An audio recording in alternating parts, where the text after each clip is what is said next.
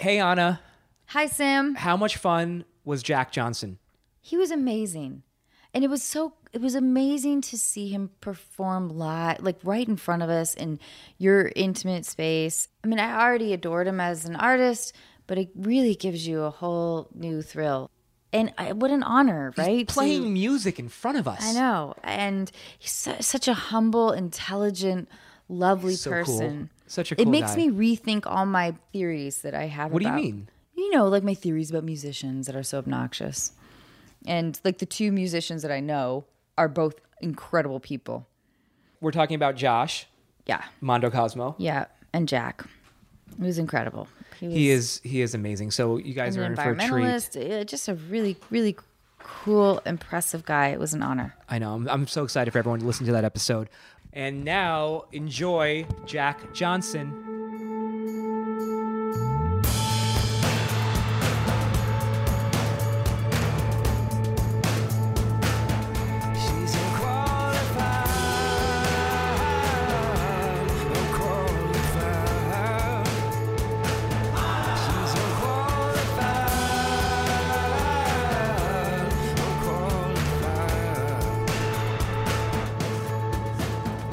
Volume okay in your headset? Yeah.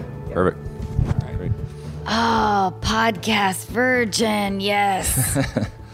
This is a really good guest. Are you sure? We have a really good guest today. Yes, we do. Have we started or is this still? Sure, prep? we started. Yeah, We're started. We're in? Oh, yeah. Does it feel good so far? Wait. Oh, yes. That's better, isn't it? Now that I can hear my own voice. Jack, thank you so much for being here. You're welcome. Thank you for having me. It's a beautiful home. So I want to ask you, before we get into all the other like baloney that we do, what is the thrill of performing in front of like thousands of people? Oh, it's fun. I mean, I get mixed emotions about it. You know, sometimes it's freaked me out a lot of times, but it's when it's words you've written and it's words that you believe and it's, especially when there's songs about love, and then to have everybody singing. I mean, it's similar to church, you know, it feels like it. I mean, whether it's my songs or somebody else's, just when people sing together, even that feeling when you do it on the front porch or like in a living room and people all sing together, it's just a great feeling. And so it's kind of a magnified version of that, you know, but with that comes the distortion of, I don't know, you're singing to people that you don't necessarily know and everything. So it's sometimes being in front of that many people night after night can be strange for me. But I enjoy the part of us all singing together. I love it. Do you, what's the feeling right before you go out on stage? It just depends. Like we played last night and our band didn't need, like we were looking at the set list and we'd kind of rehearsed like 4 of the 20 songs. And we hadn't played together for about a month, which we were all discussing. Like that's okay. We kind of all had a little bit of the muscle memory left, but we definitely were all expecting to hit a bunch of wrong chords. And we didn't really. We did pretty good last night. But so feeling like that is a little bit nerve-wracking because you know you're about to go up there and kind of have a few moments where you're going to make an ass of yourself. And then in the middle of a tour, it's pretty fun. Once your muscle memory's all there and the words and everything, because then you can kind of stretch out on the song. Do you get into like a little bit of a delirium, like, or maybe like a mind-numbing? I'm only imagining. Right. You know, it's funny. I don't know whether to feel guilty or good about this, but one thing that our band, we're all like best of friends in the band. The piano player and I met when we were 18 years old, went to college together. We started kind of trying to write songs together when we were in college. And the other guys I've known since 1998, maybe now, 1998. Yeah. But yeah, Adam and so, yes, we've all known each other for a really long time. And we talk about a lot of things, almost like we play psychiatrists for each other, because it is a trip to be in front of that many people and to do this whole thing. And so one thing we've realized is like we don't feel that different. I feel almost bad that I don't get into sort of that trance you might be talking about. Before we go on stage, usually we're just kind of hanging out with friends that are at that show. And then all of a sudden our friend Scott Cadd, who has the tough job of getting us to leave the little jam room that we have set up because it's so much fun, and we got a cooler in there, and you got all the things you'd want to have a fun party. And then it's we're in there having, and then he's always like, "You guys got 5 minutes," and everybody agrees we got 5 minutes, and then 5 minutes passes and nobody's made a move for the stage, and then he has to come and he's like, "Come on, you guys," he's like, "should be on stage already." And we love them. We're not trying to disrespect them, but it's like really hard to get each person in the band to all agree it's time to go. Like somebody goes to the bathroom. And so anyways, like my point is like, we don't So really is there get in like that a trance. reluctance almost? Is it To like get up there? like a subconscious reluctance? I don't know. I think I don't know. This kind of stuff's funny too. It's like seeing a psychiatrist because this is the first time you're forced to think about these things. But I think a lot of times, like the whole thing about playing music for me is being in a garage or somebody's living room and being able to just jam. And we kind of have that set up right off of the back of the stage where we have this little room that's got keyboards and a bass amp, a guitar amp, extra guitars. We got drum set, and every day the crew is cool enough to set that thing up for us so that we don't really have to sound check in every town because that can kind of be a drag. You got to get there early to do the sound check. So instead, we just have this little jam room. We show up and we can play for an hour before we go on stage and kind of what songs we want to do tonight, how we want to connect them, and those kind of things. And then that jam room is like funnest place. So you don't really want to leave that thing sometimes. Well, your music is really intimate in general. Like it does feel like you are a part of a family when you listen to your music. Will you tell us about maybe a couple of your favorite songs and why you love them or love playing them or? Oh, sure. Of my own, you mean, or other people's? Yeah, there's a song, Better Together. We were kind of talking about that song earlier before we did this. It's beautiful. And It's one of my favorites, too. Oh, right on. Thanks. That's one of those ones where no matter what, that one always feels really good to play. Like if I'm at a, somewhere like this, or if I'm at a radio station, or if I'm in somebody's living room, if we're in front of a lot of people. There's other songs where it's kind of they feel really good when I got the whole band with me, or they like feel what? Will you tell us? like there's a song called "Good People" that we have, and it's really fun to kind of like rock that one a little more. Now that we're a rock band, but that one's more fun to play with the whole band. And it doesn't work in every setting because it's a little cynical. Whereas like a song that's full of love, and it's just, that's its only intention is to put love out into the world. Those songs are always easy to play. And then other ones that are a little biting, and you write it when you're in a certain mood, then it's like there's certain settings that feel right to play those. And it doesn't always feel right. Like Thanksgiving, if somebody's like, play that song, Good People, it's kind of like, you sure? Doesn't seem like the right time, But anyways, that one I like a lot, Better Together. It's an intimate song. It's funny too because like you said, I wrote it for one person. I mean, all the songs, when I write them, I always try to have one person in my mind. Whoever the person was that conversation began. And then with the love songs, they're always about my wife. I've been together with the same girl since I was 18. And so she's got a lot of songs written to her. And so when I write it, she's the only one on my mind. And there's a lot of them I've written that I haven't put out to the world. But usually I think there's some truth in that song, obviously, that translates, but I also decide by the time I put it on the record, it's general enough that other people could hopefully apply them to their own life. I'm hoping they're not always thinking of me and my wife when they hear the love songs. So, Jack, you have been married for an incredibly rich amount of time, and you've made this work. Will you give, like, some, I don't know, insight to, like, how you do that, especially being a rock star? It's a struggle. As anybody knows, it's been a long-time relationship. It's like it takes a lot of work. And I don't know, we were best friends. How far back do I go and how into it do I go? What drew you to her? We were just really good friends first. I mean, I was always trying to be her boyfriend, but for a long time, she was just thinking of me as a friend. And so you were in the friend zone. I was in the friend zone, and it was cool. And it worked, though, because I had to eventually accept, like, okay, we're just going to be friends. And I still liked her, and I still liked hanging out with her because she was way cooler than me. She kind of had all this.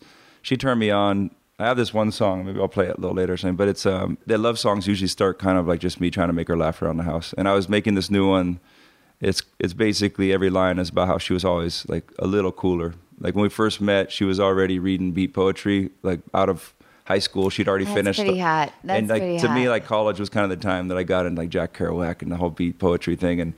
And she had already kind of gone through it all in high school. And then her music taste was already stuff like the Pixies and stuff, and freshman year of college. Yes, you have a lyric and song? That's one of those. I love that. It's yes, called Love Song Number 16. Yes, I love that. Yeah. And so, anyways, she was kind of even when I first started trying to write songs, she was the one that would be there, and we'd be doing homework in the dorm room or something, and then she would either like if I caught her attention and she turned around, then I knew it was a kind of a good lyric, And if she told me she was never harsh, she was never like that line's no good. But I could tell, like, if it didn't get her attention, then I would kind of move on and try something else. So you, like, always respected her opinion, like, in her, essentially. Definitely. In her intelligence. Yeah. I think as long as you kind of, as long as you assume your wife is always right, then you'll be fine through the whole thing. Yeah. No, I don't know. I'm just kidding. She's really sweet, but I don't know. Somehow it worked for us, but it's it's a trick. I've seen anybody. I'm 42, so I've seen a lot of friends that it hasn't worked, and and I've thought like, oh, it's a perfect relationship. How did that not work? So I don't have any tricks or anything. Oh, fuck. I'm so, yeah.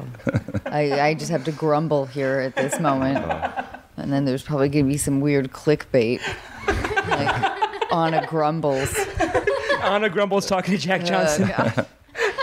After Jack Johnson talks about how great his relationship I know. I is. feel Anna bad. grumbles. Sorry, I didn't mean to make this about me. What is a clickbait? Oh, it's like on, like, just like, Sam, how would you describe Okay, a clickbait? a clickbait it's pretty much you're baiting people to click on an article by giving them a headline that is misleading. Oh, gotcha. Yeah, I've seen those for sure. Right. When you actually click on the article and you actually read the article, I mean, none of it's true. The headline's yeah. Or it's like, this completely is Yeah, okay, kind of gotcha. disappointing because Right. it's not as Exactly. interesting as... Okay. I should know. That makes perfect sense with both those words, click and bait. I get it.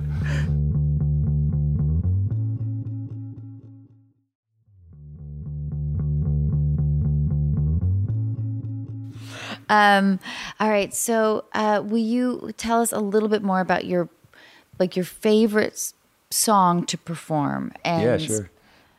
Well, I mean, that would be one of them, Better Together, but then it's pretty mellow. I mean, it's fun. There's another one we got. Can I tell you which one I love? Yeah, sure. That's easy. This is the one where we were talking earlier about how when I was making a movie, I tried to get one of your songs, but I couldn't afford it. We couldn't afford it. Come on, it couldn't have been that much, was it? Bubble Toes was really expensive. Come on. It was like you were asking a lot of money. I probably, because I didn't want anybody to use it. I mean, that was a funny song for me because, a song like that I never expected that to be on a record. I wrote that, and I never even finished it. The chorus wasn't supposed to be la da da da da. I love that. That's It my was favorite just part. like, it was just filler. Like a lot of times I fill in syllables with like whatever, just some, la da da da da. And then eventually I write it. And that was funny because I used to make these little 4-track recordings. And I liked the way it felt and stuff. And I played the song and I just recorded it like that. And then I'd have friends be like, oh, that's my favorite one, and I'd always be like, really? That's the only one that took like 5 minutes to write. All the other ones I struggled for weeks. Don't you like those more? And they'd be like, no, that's the only good one. And then, so then next thing I knew, I was in the studio and I remember still thinking like, oh, finish it while I'm in there. It was the first record I ever got to make. And we only went in the studio for 6 days. I didn't really know what it was going to be like. And we were trying to do, I figured that was kind of like how people made records, but now I know that people spend a lot more time than that. We had to do like 2 songs for each day. And anyways, all of a sudden the record was over and that was the chorus. And so that song was always funny for me. And I love playing that song live actually now because the whole crowd just sings it and it's people. Oh, so that would be considered a crowd favorite, that song? I mean, yeah, definitely. It's like kind of, we use that song for once. And, you got to be careful when you shape a set because if you put that song and then you play a bunch of slow ballads after that, everybody's going to sit back down. But for us, if we're playing a theater, and we almost prefer when people sit, if we're playing the quiet, mellow songs in the beginning, it's kind of nice because people can just relax. I know it's nice to sit down. But then at some point, you kind of want to make the crowd dance, and that's the song we'll use to get it going. But then you got to kind of shape it where the rest of the songs, you at least got to give them something they can kind of groove to. And so, but that one's, it's a lot of fun. Will you tell us a That's little our bit clickbait. about your? Will you tell us a little bit about like your early influences and how you developed a passion towards music? Sure. Yeah. It's funny. Like a lot of the things that really were influential on me. Most people probably don't hear my music. There's a band called Minor Threat, and then Ian Mackay was the singer for Minor Threat, DC-based band, punk band. And then later they went on to, he made this band, Fugazi. And so Fugazi, I was driving to school one day and I had just been learning how to play guitar. Wait, will you give us a good visual? Sure. You're in Oahu. Yeah, I had this truck that had a... Oh my God, I love this. It was a rusty blue Oh truck. my God. And it yeah, had what color? It was blue, and but it was almost brown from all the rust. And it had this hole, like it was almost like Fred Flintstone style, where if you wanted to, you could put your feet through the hole and you could just run against the road. I'm imagining like it crusted with like red mud from. Sorry. No, okay. This is just my visual. If I 4x4 in here and there, but no, Okay. but it was like you could see the road going by. It definitely wasn't legal. It had this hole that was right beneath my feet, and so we called it Truck Named Blue. Everybody names their first cars, I think, and so it was. We were driving around this one corner. I can remember where I was heading to the school I went to, and then I just remember the song coming on the radio. It's called "Waiting Room" by Fugazi, and it's got the bass line.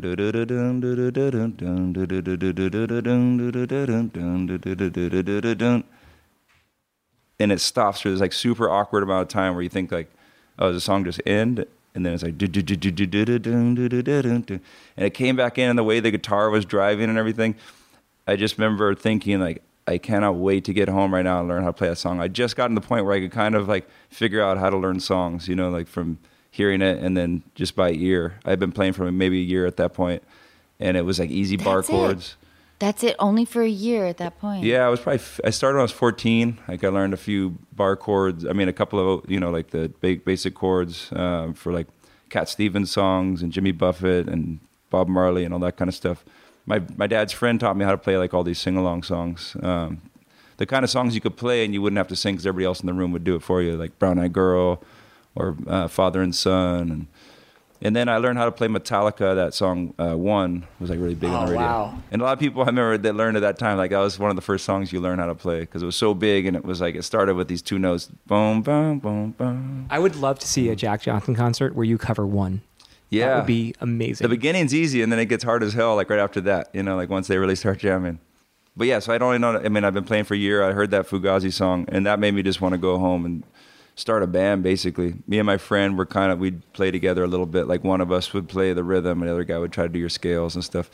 And then that was a point where we were like, okay, we need to get a drummer and stuff. And then, so we got these two other guys. We were all playing guitar, but basically my friend that was the newest to guitar, we were like, hey, you're the drummer because we're better than you at guitar. And so he became the drummer, and we started this band called Limber Chicken.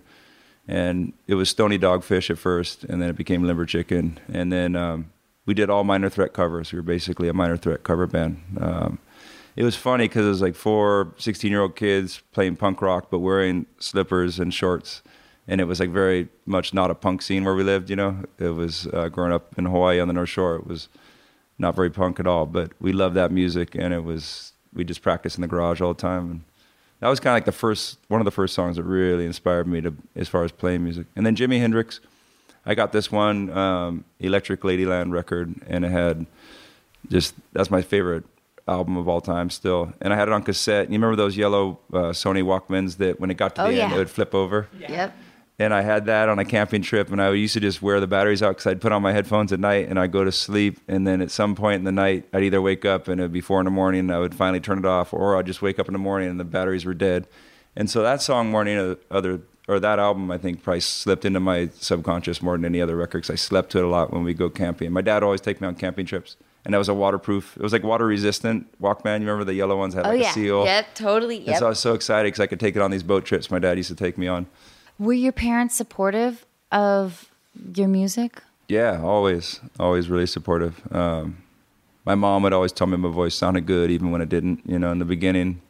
I mean, I definitely didn't have like a natural, I wasn't like, I would just sing out. I had like a restrictor. I'd just whisper when I'd sing, and she'd always say, it sounds good, but sing louder. Wait, what does that mean? I don't know. Or just meaning like I couldn't project it all. I'd be like, you know, if I tried to play a song, I sounded more like this, kind of singing like a little small voice. And then she'd always say, project more, you know, like try to sing out if you can. And she was the only person I could sing to at first. And then my dad was cool. He would be more honest and stuff, but he would always say, yeah, I like it, sounds good, even when we were just kind of making noise in the bedroom. And then they got me a guitar. They weren't like overly crazy, which I think was good. I just had one guitar, an acoustic guitar for a long time. And then I with my own money from doing, like I worked at this job, I got a job dishwashing, and then I got promoted up to the pizza maker, and I get tips and stuff. And then so I bought an electric guitar from my friend that had a broken knob, like that was stuck and everything. So it was $50 for this Ibanez electric guitar. So I just had those two guitars for a really long time. But it's like, as long as you have one guitar, you're set, you know. Hey, I'm Ryan Reynolds. At Mint Mobile, we like to do the opposite of what Big Wireless does. They charge you a lot. We charge you a little. So naturally, when they announced they'd be raising their prices due to inflation, we decided to deflate our prices due to not hating you. That's right. We're cutting the price of Mint Unlimited from $30 a month to just $15 a month. Give it a try at mintmobile.com/switch. $45 up front for 3 months plus taxes and fees. Promo rate for new customers for limited time. Unlimited more than 40 gigabytes per month slows. Full terms at mintmobile.com. So it's cool. Are they so proud now, your parents? My parents, yeah, definitely. They're really cool. My mom was with us. She comes on the road a lot with us. Oh, that's amazing. It's fun. So I have this really obnoxious theory that women shouldn't date musicians. Right, good call. I don't know. No, it's not, because it's only comes from a place of like me loving musicians. But it comes also from the place of like when you're faced with a sea of people that adore you, how does an ego sort of manage that? Yeah. But I have to give you a compliment. You are fucking amazing. Like we've Thanks. only like known each How do I other take that? for like no, I know. good. And No, this is what I'm saying though. You're like you like have an internalness. It's really incredible as a performer who's hugely successful. I appreciate it. So I think so appreciate you. You nailed it on the head, though. The word adore is the perfect word to use, because I think what happens for a lot of entertainers is you can misinterpret the adoration for love, you know, and it's, I mean, I blame it, or not blame it, blame sounds negative. I give credit to my wife, for one. I mean, I've been with her since we were 18, so like, I didn't even learn how to write a song until I was with her, and she then she became my tour manager. She would come on the road and she would set up the little merch booth. We'd drive around in the van, you know, and she would take care of my guest list for me. She could see I was horrible at remembering to put friends on the list. And so she kind of took over, became my manager and tour manager. And then my friend Emmett, who's hanging out in the room here, him and I were making surf movies. And then he was there when I got the first call from this big time producer that had heard a little 4-track recording. And I pretended like I had a manager. It was like George Costanza from Seinfeld almost, where like at the end of the conversation, when they'd called and they told me who they were and they wanted me to come to a meeting, and I was like, wait, what? And then I said, at the very end, they said, do you want us to tell your manager or will you tell your manager? And I was like, I'll tell my manager. And I said it, and then I was like, wait. And then I hung up. I didn't have a manager really, you know, and I was like, Emmett, you got to come pretend like you're my manager. We were making surf movies together. And so anyways, my wife and Emmett have managed my whole career. And my long answer to your short question is just sort of, I've been around friends and then just had the same people who've done like sound for us were the same guys that still do it now, are the same guys that did it when we were in like half empty clubs, you know? So I don't know. It's like, I've had this little crew. I don't have any yes people around me. Like people tell me when I suck that night, you know, I mean, I have friends that are doing the sound. They'll be like, man, you've chowdered it tonight or whatever. And then I think that all helps, you know? And so like you see these people that come to the show and I appreciate them. I don't mean to like make it smaller. It's like a really amazing thing you share with the people coming to the shows. I really appreciate it. And especially like the early days where you're just like going out there and hoping people are going to show up. And when you fill like a little club, that's like the biggest step, is when you actually fill clubs. And then, but you don't know any of them. Like the truth is they come and they give you energy and you're giving them energy back and all that. But you don't really know them well. So like the only people who can really love you are the people who know you, like every side of you. And so I think I was lucky to be given some advice early on. It's like, don't misinterpret that adoration that comes from the audience as love, you know? Oh my God, that's crazy. Will you like, no, because I want to hear a little bit more about that. Don't misinterpret the adoration as love. Yeah, you know who told me, is Jackson Browne actually was the one who told me that, because I've known him since I was a kid, and it was really weird. I didn't know many famous people, but he's a body surfer, and he used to be friends with my friend Mark Cunningham, or he still is. Mark Cunningham's kind of like the Michael Jordan of body surfing. He's like, and body surfing is basically when you surf but without a surfboard. You know, it's like a fish person, and they're like a dolphin. This guy, you'd be amazed if you see the footage. He can ride a wave, and it's just there's nothing there. It's just him, besides like a pair of fins on, you know, to propel yourself into the wave. And so anyways, Jackson Browne is one of those. And so he kind of started seeing like real early on. I don't even know if he remembers giving me that advice, but he told me that. And he kind of saw that it was just beginning for me. And he was the one that sort of mentioned something like that. And at first it didn't even make sense to me because I didn't really have any adoring fans yet. I was just like, I don't know, why are you even telling me this? But it kind of always stuck with me after he told me that. I had a similar piece of advice. Well, it's not similar, but I don't know why maybe because... I don't know. Now I need to talk, I guess. But early on, Keenen Ivory Wayans in Scary Movie told me that there's no vanity in comedy. Mm-hmm. And I don't know why I feel like those two ideas are linked. Yeah, I think so. But for me, it felt like, okay, I have to, like... Complete honesty. Yeah. Like, I have to put myself out there and maybe hope that I get loved, and then try to regulate how much I hope for that love. Yeah. I mean, you're trying. Yeah, it's interesting when you're in a situation where you're trying to grow what you're doing, and it's I've always kind of struggled with that. And I had good people around me early on that, when I would be every one of those steps that would come where it was kind of like the step you'd take to make your album bigger or something the first time around, and then being really reluctant. It's something actually is joked about at Universal Records, which we've always been Republic Records and our Universal, right? They're all together. But so they, I get confused. But the guys that run that, they were really surprised because we got this like early opportunity where all of a sudden our music ended up like I had all these friends. This is like when the album was at first it was at one shop in Santa Barbara and one down in San Diego that had it even. And then it kind of got picked up and it grew. So coming from a place where like we weren't really used to it being anywhere besides a music store, and it's hard to imagine now because you got iTunes and all this, but our first record was pre-iTunes. It was like you buy CDs and it was always in stores. And then there was this day where I started getting all these people calling me and saying, hey, your CD is in Starbucks.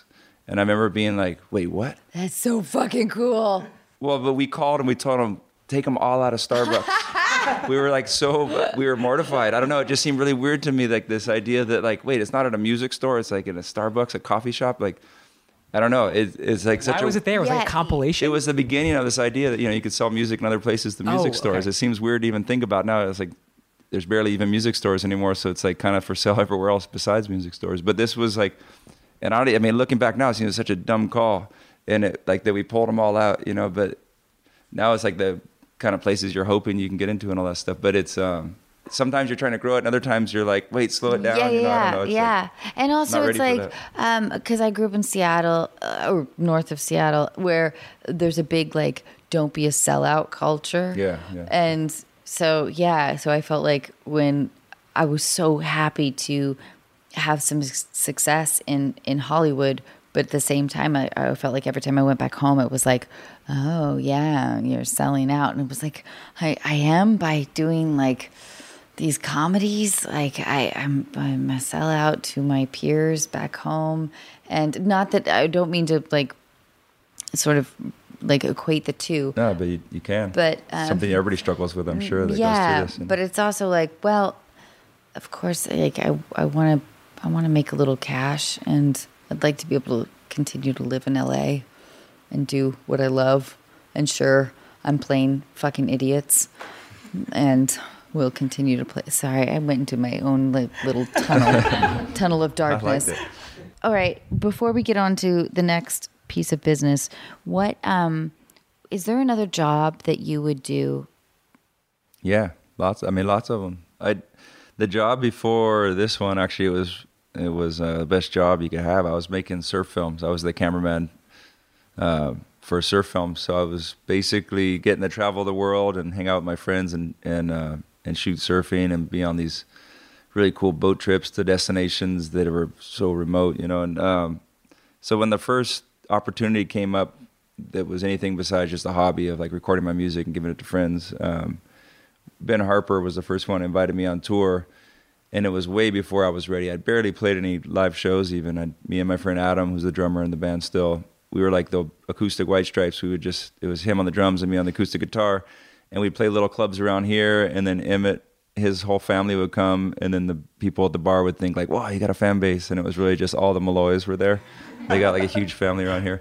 And so it was, I wasn't even ready. Like I'd barely done enough shows, and all of a sudden I was on tour with Ben Harper, and I kind of thought that was going to be so fucking rad. It was amazing, and I was such a mega fan, and so it was so fun every night to come out and be like, I was the best warm-up band you could ever be for him because I was such a huge fan, and I've really connected with those crowds. I could see the look on the kids' faces, just in the front row and everything, and I was like, I'm with you guys. Like, I am so excited to be here. I'm That's gonna so fucking cool. out there partying with you in a minute, and it's like, I know you just want to hear Ben, but just sit through. My friend has a really funny skit about it. My friend John Craigie, he's a really good songwriter, and he has this funny skit where he's like, the opening band is a hard slot because it's like the only genre is music where you get the opening band. He's like, you don't have to sit, like when you lay in your bed to read like a Steinbeck book, some other guy doesn't shove another book real quick. Hey, just read this first. This is like, this guy John Craigie, and he's not as good as Steinbeck, but just check this out first, or like the Mona Lisa. His joke is like, you go to see the Mona Lisa, somebody doesn't get their sketch pad out and be like, here, check this out first. This is my sketch pad. And you'd feel that when you do the opening slot, it's like, But anyways, I was so excited to be there, and we were lucky because I was so influenced by Ben, and my music was so influenced by him. Both like the sonic quality and the lyrics and everything. So I think, we were lucky because we resonated with his fan base, and that was our first fan base. Was he really gave us that beginning. But anyways, I didn't ever imagine it would go beyond that tour. For me, I was like, I'll tell my kids about this someday and all that stuff, and then I'll go back to making surf films. I gave him really long answers because your question, I'm just remembering, was about, is there another job? My job before this ruled. But what's interesting about what your answer was is that you're like being a performer and an observer at the same time, which is an interesting quality because a lot of performers mostly are narcissists. I'm sure I'm a little bit that too. Well, I'm pointing to myself proudly.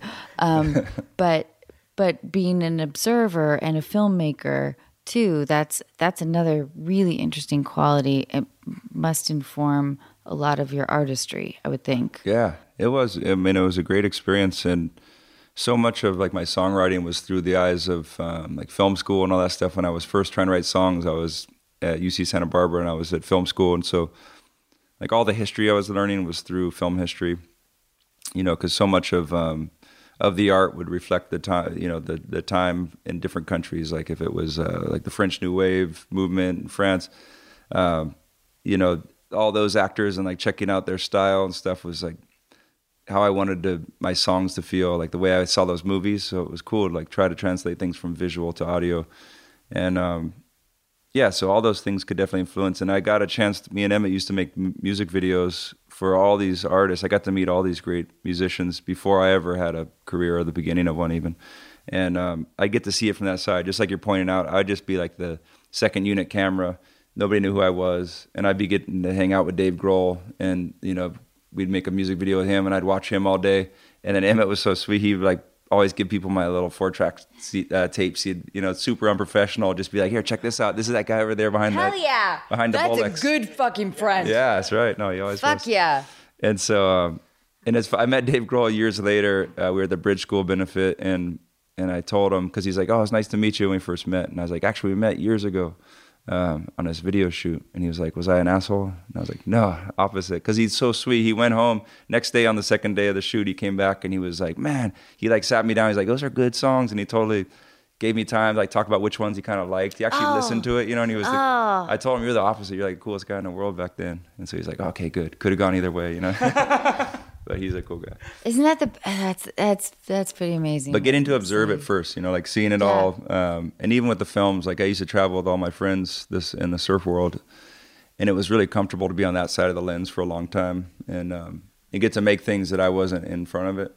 Yeah. It trips me out sometimes too, like to have that perspective, and then we'll be on shoots. Right. And then I feel like the full narcissist, because like I've been the guy who's holding the reflector and all that, plenty of times on like commercials and stuff.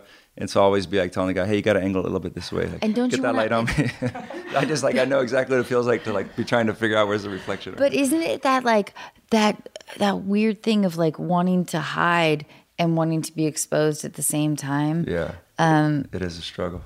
Yeah. Because I take comfort a bit in like hiding behind words or hair or costume or character. Yeah, it's a character. And that's why the podcast has been such a relief for me in a way, because it feels like yeah. And that must be interesting, because for me, like I've never done any real acting, just like on a music video, just joking around or something, but I always think that, because you feel like when you sometimes, like the first time I saw Woody Harrelson, I felt like I was walking by and I hit his shoulder as we walked by on the street, and I was like, hey, and I thought it was an old college friend, and then I realized like, oh shit, that's Woody Harrelson, and I was like, sorry, and we kept walking. But it's like you feel like people, but they're playing roles. You kind of feel like, oh, I know that person's like, because they're characters, but it must be strange in your position to play roles and then to think that people are judging you by those roles. Oh yeah, completely. And that, but it's also an easy place to hide. Yeah, it's like a persona. Yeah. Do you feel that way when you're performing ever? Like that you're performing as a rock star? Because truly getting to know you now during this podcast, I feel like you're much more intimate than I would have expected. Right, And I yeah, hope yeah, that sure. that doesn't. No, that's cool. Thanks. It's better than the other way around, I think. Yeah, it's true. I was thinking about it for a minute. You're fucking amazing. Oh, thanks. No, You gotta stop truly. saying that though. I'm right here. Just kidding. Yeah, no, you know what's really interesting is like I feel like I'm lucky that my persona on stage lines up pretty well with who I really am. But it is interesting to watch a caricature of yourself get built. You know, when an article does come out about me, it's like it's always that my lyrics or my music's breezy and whimsical, and they use the mellow, you know, mellow this, mellow that. It's like always the word mellow in there. And I'm pretty mellow guy, but like you meet most of my friends back home, they laugh at it. They're like, "You're like the most competitive guy I know." It's like, I love that. when we play croquet or like, you know, around the yard or something, or like we play ping pong, it's like I want to win so bad, and like, Dude, I'm I always get competitive, fucking so- quirky, yeah. or I get like, oh God, what are the adjectives that I get? It's like, yeah, like a little quirky, Yeah. like along the lines of whimsical, Right. And I get so fucking mad because I'm like, no, you don't understand my darkness. Yeah. I'm fucking dark, Yeah. bitches. You gotta bring it. Well, Salvador Dali said you don't read your press, you just weigh it. You know, and sometimes I figure that's probably a good thing. To a certain degree, I don't know. You can't weigh it anymore, though. It's all on the internet. That's true. Hey, Jack, how do you feel about imagining that you're single and doing a couple of tests? I feel okay about it. You do? Okay. I think so. I mean, All right. from that description. The segment we have called Deal Breakers. So Anna's going to read some deal breakers, and you're going to let me know if you were single. Right. Would this be a deal breaker? Okay. Okay. Oh, I don't think we should do, number one. I don't know. Skip Okay. number one then. If you don't, let me see. Hold on. Oh no. You know what? Yeah. Okay. No, Let's do we it. should- Let's do it. Let's do it. Yeah, let's do it. Okay. She ate pizza that was left out on the counter from the night before. That's a positive thing. I agree. I mean, like, you mean that would definitely not break the deal, and that would only Great. be like, Like make me sweeten it. like her more. Yeah. Yeah. She would dip it in like maybe some Not ranch. afraid. Ranch Not that afraid had she's been bold. out Yeah, there for a definitely. few I don't know days. about the ranch if it sat out all night. Then I would think like maybe she's not the smartest person, but I would guess cheese. I don't know. The Dude, she pizza, loves though, for life, sure. maybe. Yeah. No, exactly. Okay, number two. Definitely not. I wouldn't deal break. All right, I like that. She says, "I love you." Say it one more time. I love you. Wouldn't be a deal love breaker. you. No. Wait. You know what? I could do a better delivery on that. Jack, I love you. Oh, she would have like what's that called when it crackles a little bit? It's called vocal fry, right? I love you. The more vocal fry you put on it, the more I would be a deal breaker. You. The W in place That of the was L. pretty good. I was pretty good vocal. I'm sorry, Jack. I'm praising myself. The first two ways you said it, they weren't deal breakers, and I then love now it's you. breaking the deal. I love you. I know it's that. Yeah, I'm annoying myself at this point, but although that's very hard to do. Okay, she has bad body odor, but she also has no idea that she has bad body odor. It just depends. I mean, odor is that's very vague. So it's. We I read could an be article. describing myself right. I read an article recently that says like a lot of our attraction is actually based on aroma more than we realize, and that like you sometimes Fuck. you put it on other reasons, but no, it could be good. Like if you like No, I somebody's strong totally aroma, hear that. yeah, and it's like you sometimes get pushed away, and it's like you don't even realize it in your conscious mind, but it's actually their smell that you can't stand, and you start like putting other reasons in your mind, but it's the smell. Because, you know, smell is an interesting one. Like when I smell things sometimes, or taste, they're kind of tied together. That brings you back to certain memories. You can't really remember where you were or anything, but it's a certain feeling. Oh yeah, I mean, but what about So sound? I wouldn't break the deal. Oh, are we moving on to sound? Well, no. But just like thinking about like because we always assume that it's all about the aesthetic, right? Like the looks Right. when we're attracted to our mate. But I think you're onto something Yeah, because the about vocal like fry, for instance. yeah, but about like sound Yeah. and smell.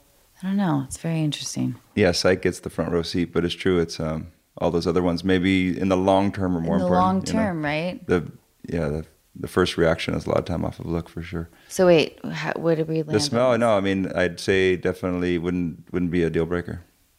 I like it. Depending on the actual odor. If it was strong and nice, that's cool. It's a little but like sexy musty. Well, I here's think. the thing: is I hit my my head really hard. I broke my nose when I was young, and so like I have a deviated septum, so my sense of smell is not so bad. So in reality, it probably would not be a deal breaker. My wife always tells me like, "You don't smell that right now," and she'll look at me and I'll be like, "No," and she's like, "You honestly do not smell that," and she almost gets mad at me that I can't smell things because like my sense of smell is almost not there. I have a really bad sense of smell too. Well, there you go. So that one's not a deal breaker for me. I'm like, Planning for your next trip? Elevate your travel style with Quince. Quince has all the jet-setting essentials you'll want for your next getaway, like European linen, premium luggage options, buttery soft Italian leather bags, and so much more. And it's all priced at 50 to 80% less than similar brands. Plus, Quince only works with factories that use safe and ethical manufacturing practices. Pack your bags with high-quality essentials you'll be wearing for vacations to come with Quince. Go to quince.com/trip for free shipping and 365-day returns. Ever catch yourself eating the same flavorless dinner 3 days in a row?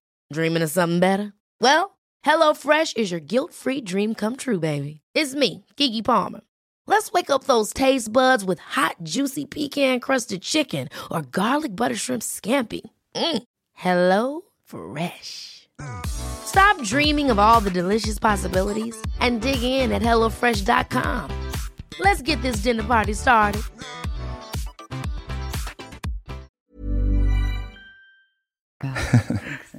okay. She works with her ex. Yeah, deal breaker. For I me. like it. I'm that insecure, I guess. All right. I mean, in general, each of these have to be kind of a case by case. You just have to see, like, if you really dug the ex or something. Like, if he was cool, we didn't create a backstory, but I don't know. In general, like, even yeah, you if don't he's even. really cool, it doesn't almost make it worse. Like, I know I would feel so uncomfortable. Yeah, I'm just gonna go deal breaker. Keep it easy. great. That seems like it. She tells you that you remind her of her brother. She tells you remind her brother. I mean, I don't think that's a deal breaker if she tells you once, but it's like if she tells you like every day or something. This is so cool. You so remind me of my brother. With that voice, though, that's kind of awful. Jack, no, this is crazy. You so remind me of my brother.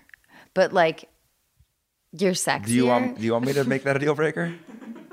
I don't think that's a deal breaker. No? I'm a family guy, It's like I think that's a good thing. 'Cause she probably loves her brother a lot, and it's like remember we were talking love earlier my the friendship brother. thing first. If she's like best friends with her brother, I love my brother so much. yeah, We had a bunk bed.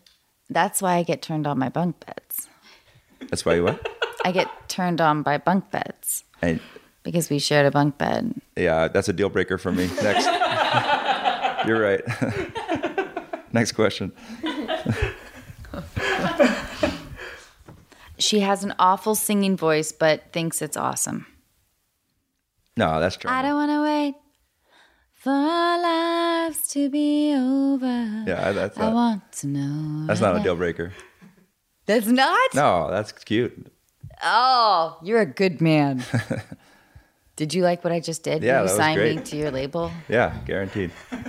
Every time. Oh my God, I'm quitting the podcast. I got plan B already worked out. I'll give you Emmett's email right after this. So, all right, so that's the last question. So what we can do now is, Jack, if you want to play a song Sure. off your new album, that Sure. would be amazing. And then after that, we can take a quick break, set up the calls, and then do the calls, and maybe end with one more song. Great. How does that sound? That sounds great. Yeah? That'd be amazing. Awesome. Thank you. Yeah, my pleasure. Thank you so much. It's okay to put it in. So Jack's new album is All the Light Above It Too, and it's featuring the hit single My Mind Is For Sale, and it's currently out. And he's also on tour until December 8th, right? You're going to be in Virginia, North Carolina, Florida, Georgia, and Australia. Is that correct, Emmett? South America. And South America?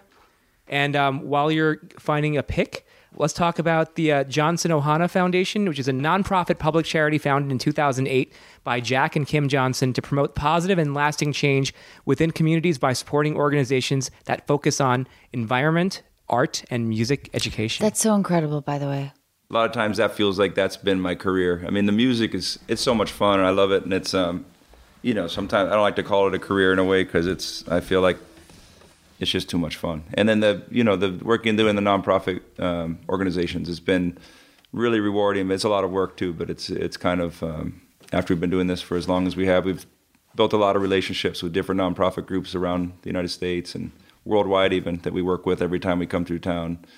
And it's kind of what it makes touring make sense for us. You know, there's like a moment there where it grew to this point where you look out back and there's trucks and buses and your crew is big and you're flying around the world and there's a pretty large carbon footprint that you're producing. And so you start trying to mitigate that negative impact of touring. You start greening in all the ways you can. You know, we start cutting the single-use plastic out of the shows, trying to have local food, both backstage and the vendors, and buses and trucks on biodiesel, all those things, which are all important to do, but I feel like those only felt like we were just trying to shrink the negative a little bit. That's a double negative, isn't it? Shrinking the negative. But, you know, we're trying to lessen that impact. That's like another double negative.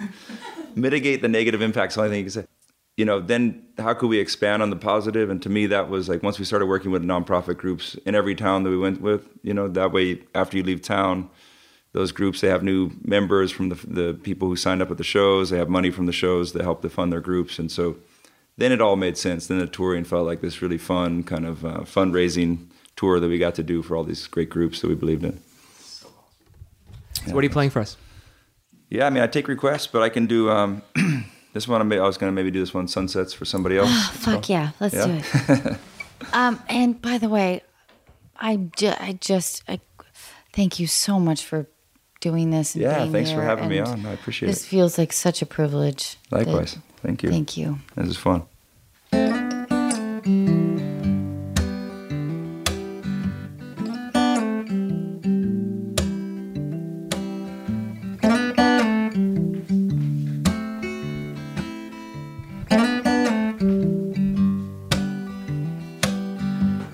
I seen your face somewhere, selling something, some big idea. I know I seen that vacant stare, selling sunsets for somebody else. You find yourself asking yourself, what is any of it worth? You find yourself looking up at night from the bottom of the earth. And oh, can this world not afford to sleep anymore?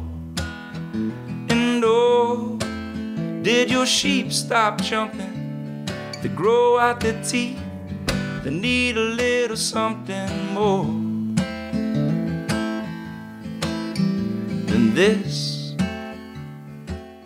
The taste of trouble on your lips, 'cause now they're biting at your thoughts. You tell yourself just to turn away, but you know you've already lost. The smell of rain when it's on the wind can never be paid in full.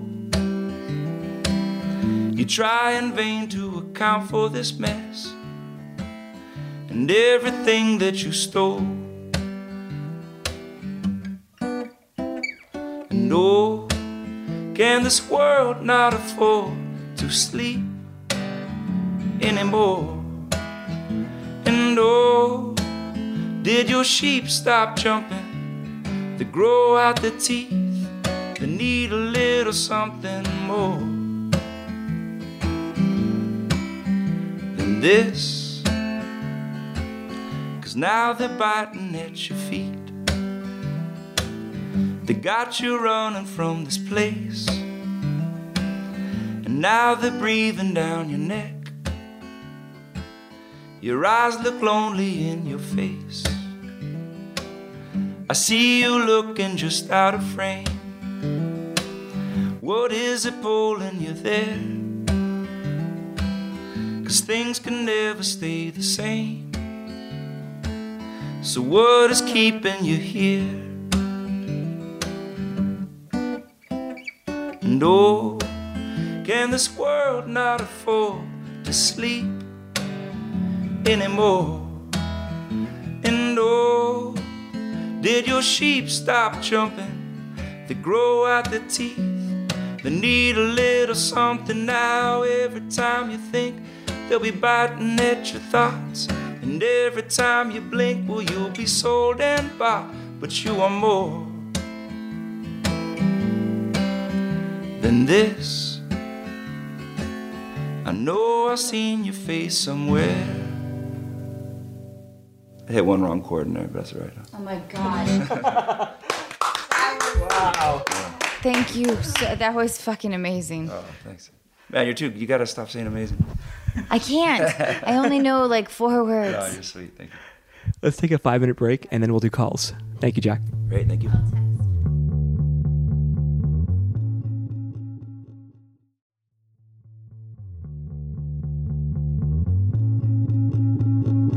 Hey, is it possible for Jack, would you ever give Anna a surf lesson? Would you ever want to take a lesson from Jack? And would you ever have time to give her a lesson? Sure, of course. If she came to Oahu, Yeah, would you give her a lesson? I'd give her a lesson, sure.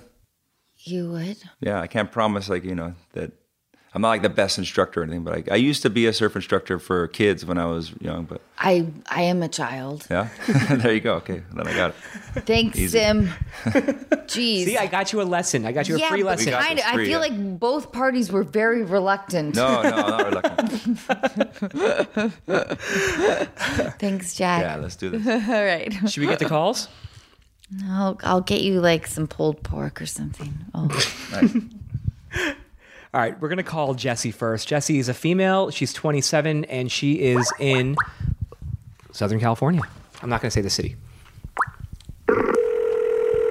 Does she know we're calling her? Yep. Oh, okay. This is like crank calls. Hello. Hey, Jessie, it's Sim. How are you? Hey, Sam. Good. How about you? I'm doing really well. I'm going to introduce you to Anna right now. Hi, Jessie. It's Anna. Hi, Luna. Oh my God, this is so crazy.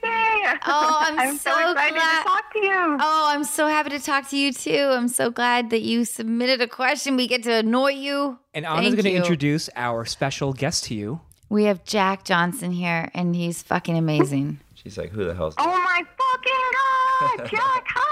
Hi, how are you? Whoa, my fiance. I'm good. My fiance is gonna be so jealous when I tell him he loves your music so much. Oh, right on. Make him jealous. That's the way to do it. I can't wait. As soon as I get off the call, that's what's happening. Cool. Jessie, you have some friendship concerns. Tell us what you mean by that. Yeah, so the reason I wrote in is because I'm the type of person where throughout my whole life I've enjoyed having a lot of friendships. I've never really liked the loner life. But recently it's kind of been a rough year for me, and I realized that some of my friends weren't there for me in the way that they said that they would be. And I mean, although it's disappointing, it wasn't really that traumatic because it actually made me feel stronger and love myself a lot more. But now I'm faced with the problem that I'm hesitant to pursue any new friendships, basically because I don't really trust anyone anymore. And my question to you guys is that something that comes, with maturity and growing up, or am I just being too cynical at this point? No, well, you want to go first? You go first. Well, it reminded me of a lyric by this guy Greg Brown, who's to me the best songwriter in the world, and he I'm not going to remember the lyric exactly, but the sentiment in the song is like it goes through his whole life of meeting this girl and falling in love. He remembers like the first time he saw her across this party, and then like getting your heart broken, those kind of feelings, and then at some point in life just deciding that he wasn't going to. Well, he still has this person. It sounds like you have your fiance. Do you say? Mm-hmm, yeah. Oh, so awesome. So you only need one friend really, and so anyways, like. In this song, it's all about, I want to plant a little garden with you. We'll take care of a piece of the earth somehow. We'll watch it when we're old and gray, and one day we'll straighten up and say, hey, baby, hey. And it's like, anyways, in the song, there's one line where he talks about he's just going to try not to love anybody else anymore, because he's realized that when you love somebody, you have to go through the heartbreak of losing people too, So like, even if it's through somebody passing or whatever. So I'm not saying you should never make friends with anybody. It's so funny. I can't believe I'm giving you like advice on relationships. What the hell? But this is a funny place to find yourself. But I love this song that he kind of says, like, at this point in my life, I'm going to try not to have any new relationships so I don't have to say goodbye to people I love. And it's, he's just going to love this one person. Jessie, wow. Okay, wait. So are you? Some better advice. So hang on. No. But Great. I think that, like, not to sound too like gender specific, but I do believe that sometimes men and women feel friendship relationships a little bit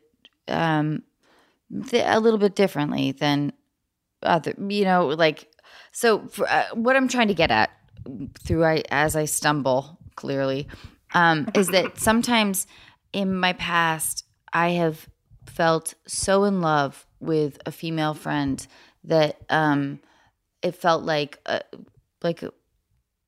an unbelievably intimate relationship, and those are kind Absolutely. of the only relationships I know. So did somebody break your heart in like a non-romantic way? You know what I mean? Like in a friendship way? Yeah, I would agree with you on that. It's just, when you're going, I think we've all experienced where you're going through like the hardest time of your life, thus far. And a lot of times we don't reach out to people because it's hard to reach out when you're feeling down. And that's when you're kind of looking for your friends to know you well enough to reach out and be that positive light that you need. And when they're not, you have to pick yourself up off, and get back on that horse. And that's what I did. But it just made me realize, like, people who are always, saying that we're best friends forever, all that typical stuff, even though it's like, I understand it's not always going to be every second that I need them. I think we all know when people we love need us the most. So somebody kind of left you recently and kind of broke your heart a little bit. Yeah, I would say yeah, definitely. I'm sorry about that. But that is totally the case though. Like, I think that just is what happens through life, and it fucking sucks. I've done that to people. Mm-hmm. People have done that to me. I think it is just truly sort of, I guess, the time of growth. And I think you have to forgive them, let them do their thing, absolutely. And let them return to you, because they will. If you give them a pass, they will return, And we have like, we've talked it out and things are fine. And, I'm happy that they're back in my life, and I know that they are too. But it's kind of affected my relationships going forward because I don't want to put that energy anymore if, kind of exactly what Jack said was perfect, because it's just kind of like, I'm really in love with this one person and I want to share my love, but at the same time, I don't want to waste it on people who might not deserve it. Yeah, but don't take my advice, because the more I thought about it, I'm pretty sure Greg Brown didn't mean it, and I didn't either, that you should just watch Game of Thrones and and lock yourself in your house with your husband and never have a new friend, because that's super bad advice. So this is I don't think it's that bad. I honestly, I don't think it's that bad. I think that it's great advice. No. I mean, listen, I've been saying this a bunch. I have no more room for friends anymore. I mean, I'll take Jack and Emmett as my new friends, sure, but I'm 40 years old. I don't have the time and the energy to put forth for a real friendship anymore. I can't. I just can't do it. He says 2 weeks before his bachelor party with like 20 of his buddies from 20 years that are all coming out to celebrate. But that's different. I mean, those are my buddies for 20 years. I don't have any new people coming. Unless, Jack, do you want to come to a bachelor party? I mean, I might one make it. stupid fucking night. That's and Emmett. Right. And then he probably will never talk to those people again. Sort of. Well, I mean, yeah, that's true. I'm not going to talk to them for a while, most likely. Like, there's frivolous friends, and then there's intimate friends. And absolutely. Then there's like the people that you, I don't know, that you really devote time to, that you really devote your emotion to, and I don't know. But this call has been kind of vague. Do you want to? I don't know. Like, is there any? I mean, I think she really wants. You mean our answer has been vague? No, I think that Jesse's. You calling her vague? Yeah, a little bit, Jesse. I don't mean to. I don't want you to have to. I think you've been awesome. I think I know what Jessie needs. She really wants to know: is it worth her effort to make new friends? Jack, the answer is yes, right? It's worth her effort to make new friends. Do you think, or no? I mean, I think they'll. I don't know. I suck along, at this. though, right? Like, well, wait. So, are you feeling lonely? Not really. That's kind of why I'm confused, because normally I like being surrounded with people, but for the first time, like, in my life, I actually like just being on my own and just kind of enjoing time with myself. I don't know if it's the age that I'm at. Then be alone. Then she should be alone until she gets bored. Yes, that is my comfort zone, Jesse. And I think Amy would agree with me. We're both kind of we're really close friends, but we're also like loners. And I've always been the kind of person that's had like one or two girlfriends, and and I was always confused by that, and I don't want to be anymore.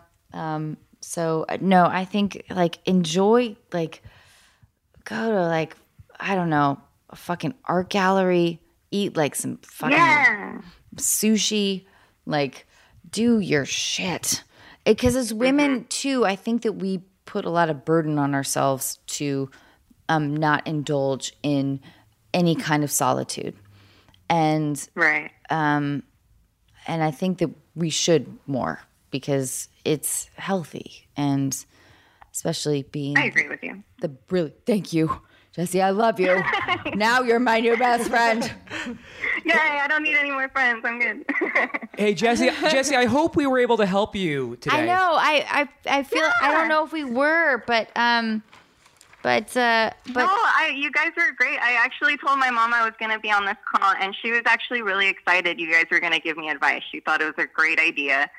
But I have to tell you, Anna, real quick, the coolest thing ever, my mom's name is Anna, spelled the same way, and her birthday is November 28th. No way. I swear. Fuck yeah. Is that your birthday? November 29th is my birthday. But wait, Jessie, has your mom gotten like a ton of Annas her whole life? Oh my God, her forever. And one of my close friends, she would actually like literally yell at people who would call her Anna because her dad would do it all the time. And she'd be like, "It's Anna, not Anna. How dare you?" And I was just like, "Yeah, you tell him." Oh God, will you please give your mom like the biggest bear hug and tell her that I feel her pain? Hell yes. I want her to listen so she can hear it out your mouth. I love you, Anna. Jesse, thank you so much for hanging out with us tonight, and you're going to be fine. You'll be fine. Just keep doing your thing. Oh, but listen, but embrace like loneliness is okay. I think it's like sort of a time, but and also it's okay to have one or two really close friends, and there isn't any time to waste with people that don't make you feel good. That's true. Yeah. Yeah, just go listen to Greg Brown's record Further In. You'll figure it out. It'll be fun. Okay, that's what I'm going to do right now. All right. Thanks, Jesse. Closing words. All I right, like it. thanks, guys. Bye. Bye, Jessie. I love you. Love you so much. Let's get the last call lined up. That was so vague, though. No, why? Because she didn't offer any specifics. Well, Wait, are she we still on the didn't air tell right us now? about. Yeah, we're still. This is how it works. You talk behind her back now? Yes. And she's like, still listening, guaranteed. No. It was more that it was like I felt like I didn't do a good job. You gave her awesome advice. You told her exactly what she needed to hear at the moment. She's fine for now. You just want to get through the night so you can get laid. Sorry, Amy. Putting pressure on me. Putting pressure on who? Me. On Amy? Yeah, to... Pressure on me too. All right, that's true. It's not pressure. No pressure on me. Yes. All right, we're gonna call Christina. I'm sorry, you might have to fuck like the hottest woman in Hollywood. She's not in Hollywood. I'm sorry, you have to fuck the hottest woman in Los Angeles, Southern California. To reach is not in service. Please check the number and try. It seems to me you guys are missing a really great opportunity to crank call people. We should. If this Is person it doesn't prank pick or up, crank? What do you say? How many more people were you calling? One.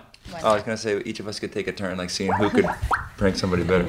If you want to prank someone, you can do Can I that. do this one? Right? Sorry?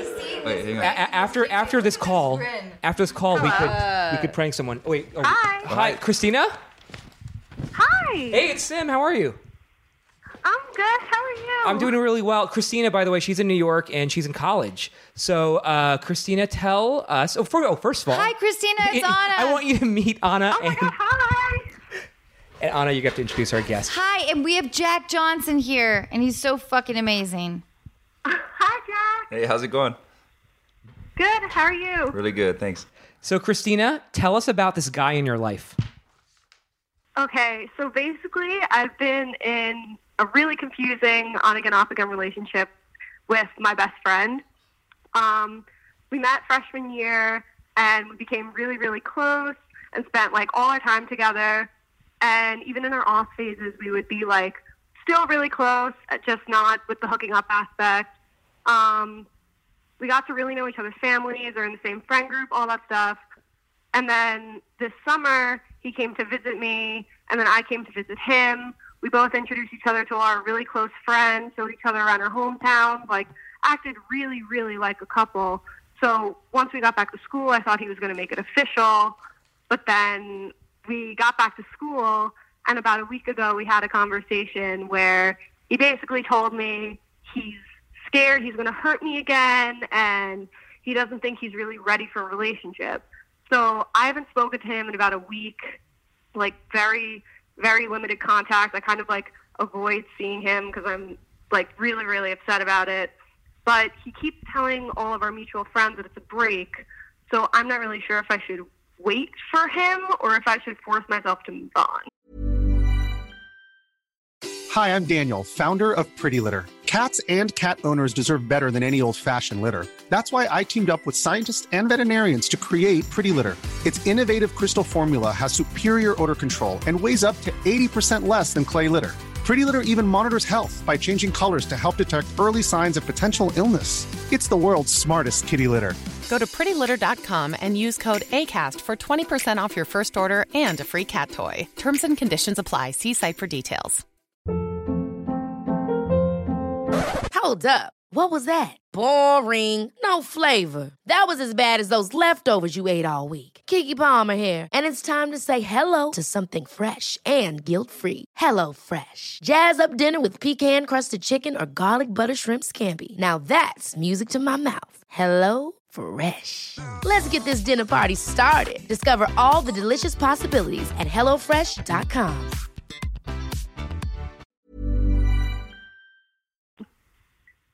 You're screwed. No, I'm just kidding. I'm sorry. That was horrible. This is the first time I've ever done this kind of thing.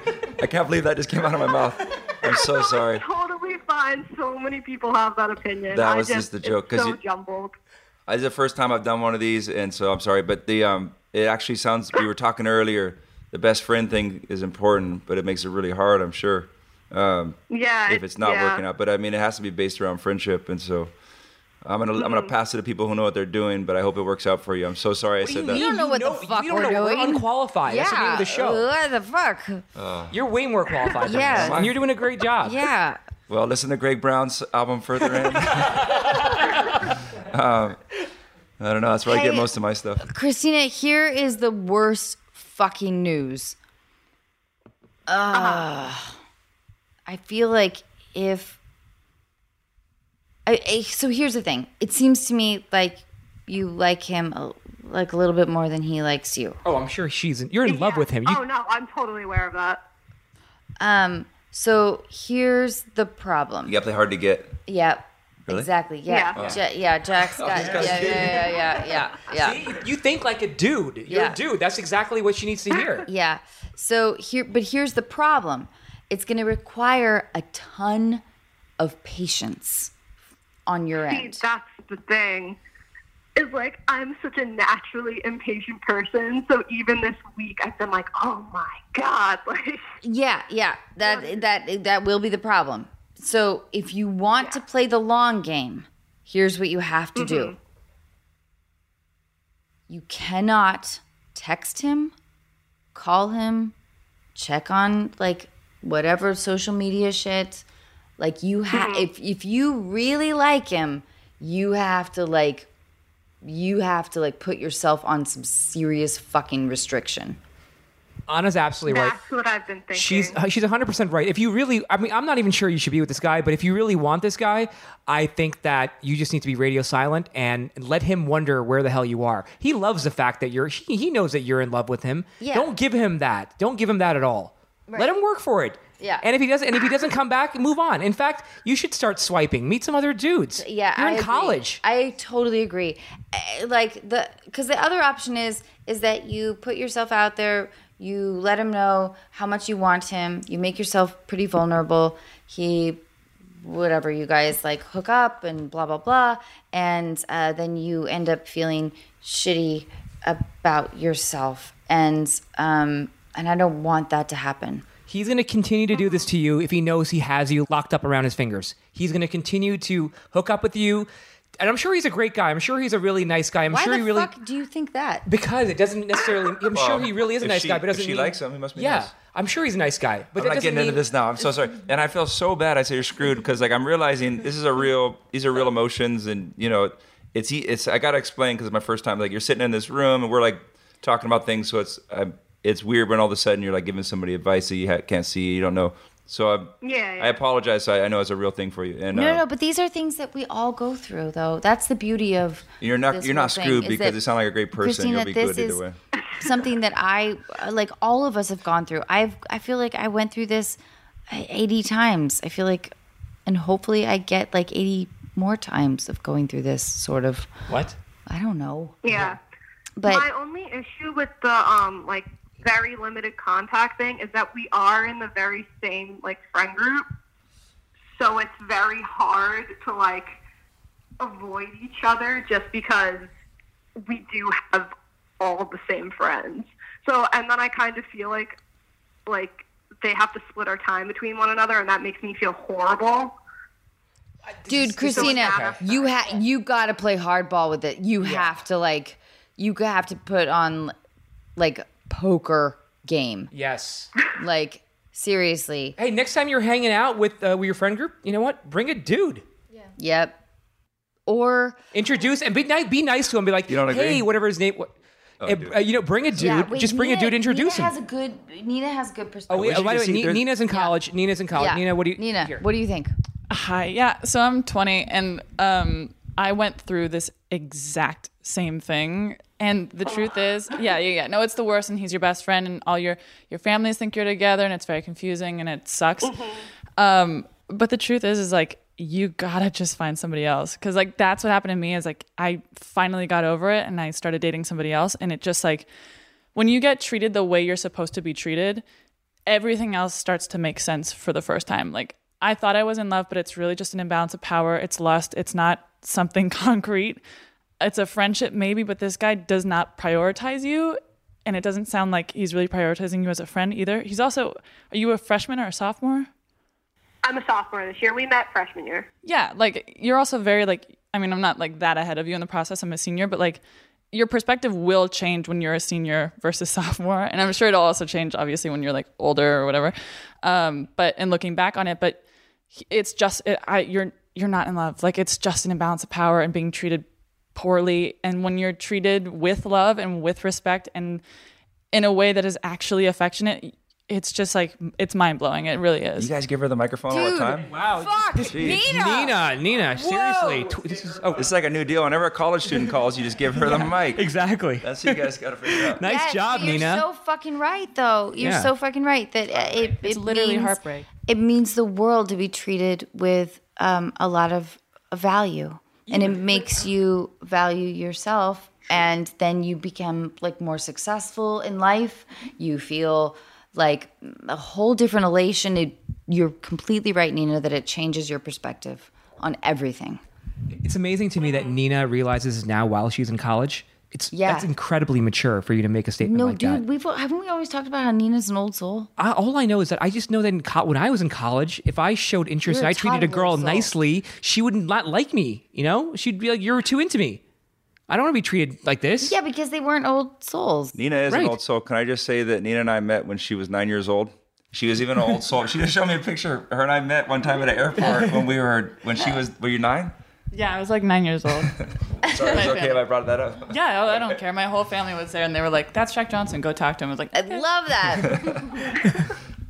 that. Hey, Christina, there's a big, big world ahead of you, and there's no time to waste.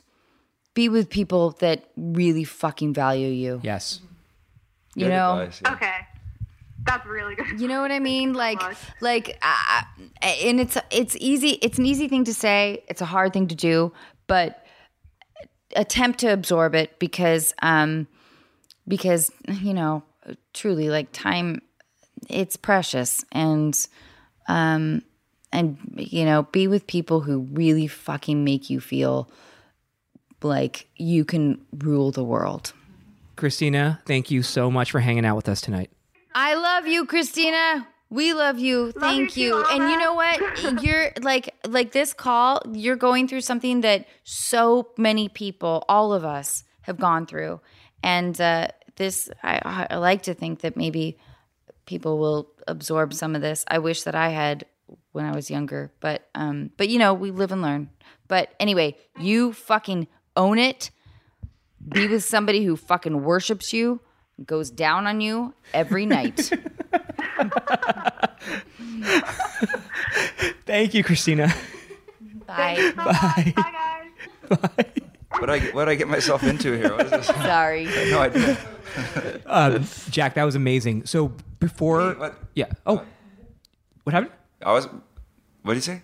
Wait. You were gonna say something. What were you gonna say? What were we gonna say? No, come on. No. Don't back I'm away. sorry. Go Come ahead. on. Sorry. Go. Oh, they said Jack, that was amazing. These guys they went off. They just did it.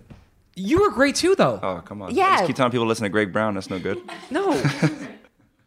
So, Jack, before we let you go, can you play one more song for us, please? Sure. Would yeah, that I be can pick okay? one. Yeah, Thank you sure. so much. Oh, you guys, this has been such a fucking awesome podcast, I think, from on my end. Yeah, me too. Thank you. Jack Johnson.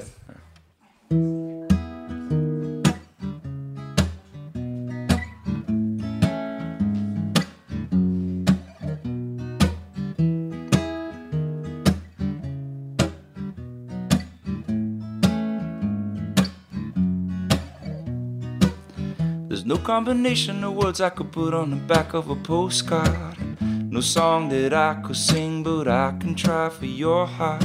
And our dreams, and they are made out of real things, like a shoebox of photographs with sepia tone loving. And love is the answer, at least for most of the questions in my heart, like why are we here and where do we go and how come it's so hard. It's not always easy and sometimes life can be deceiving. I tell you one thing, it's so much better when we're together. So much better when we're together. Well, we'll look at them stars when we're together. So much better when we're together. Yeah, so much better when we're together.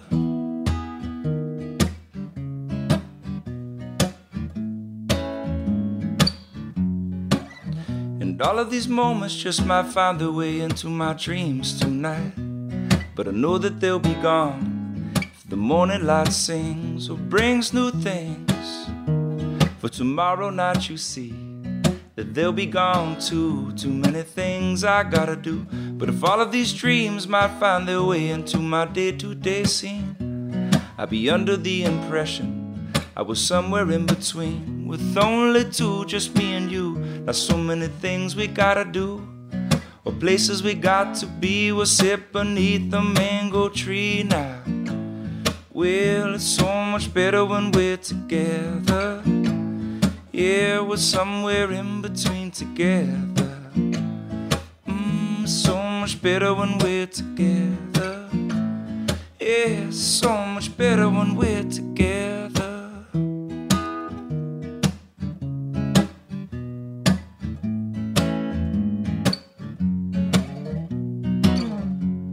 But I believe in memories, they look so pretty when I sleep. Now and when I wake up, you look so pretty, sleeping next to me. But there's not enough time, and there is no song I could sing, and there is no combination of words I could say, but I will still tell you one thing, we're better together.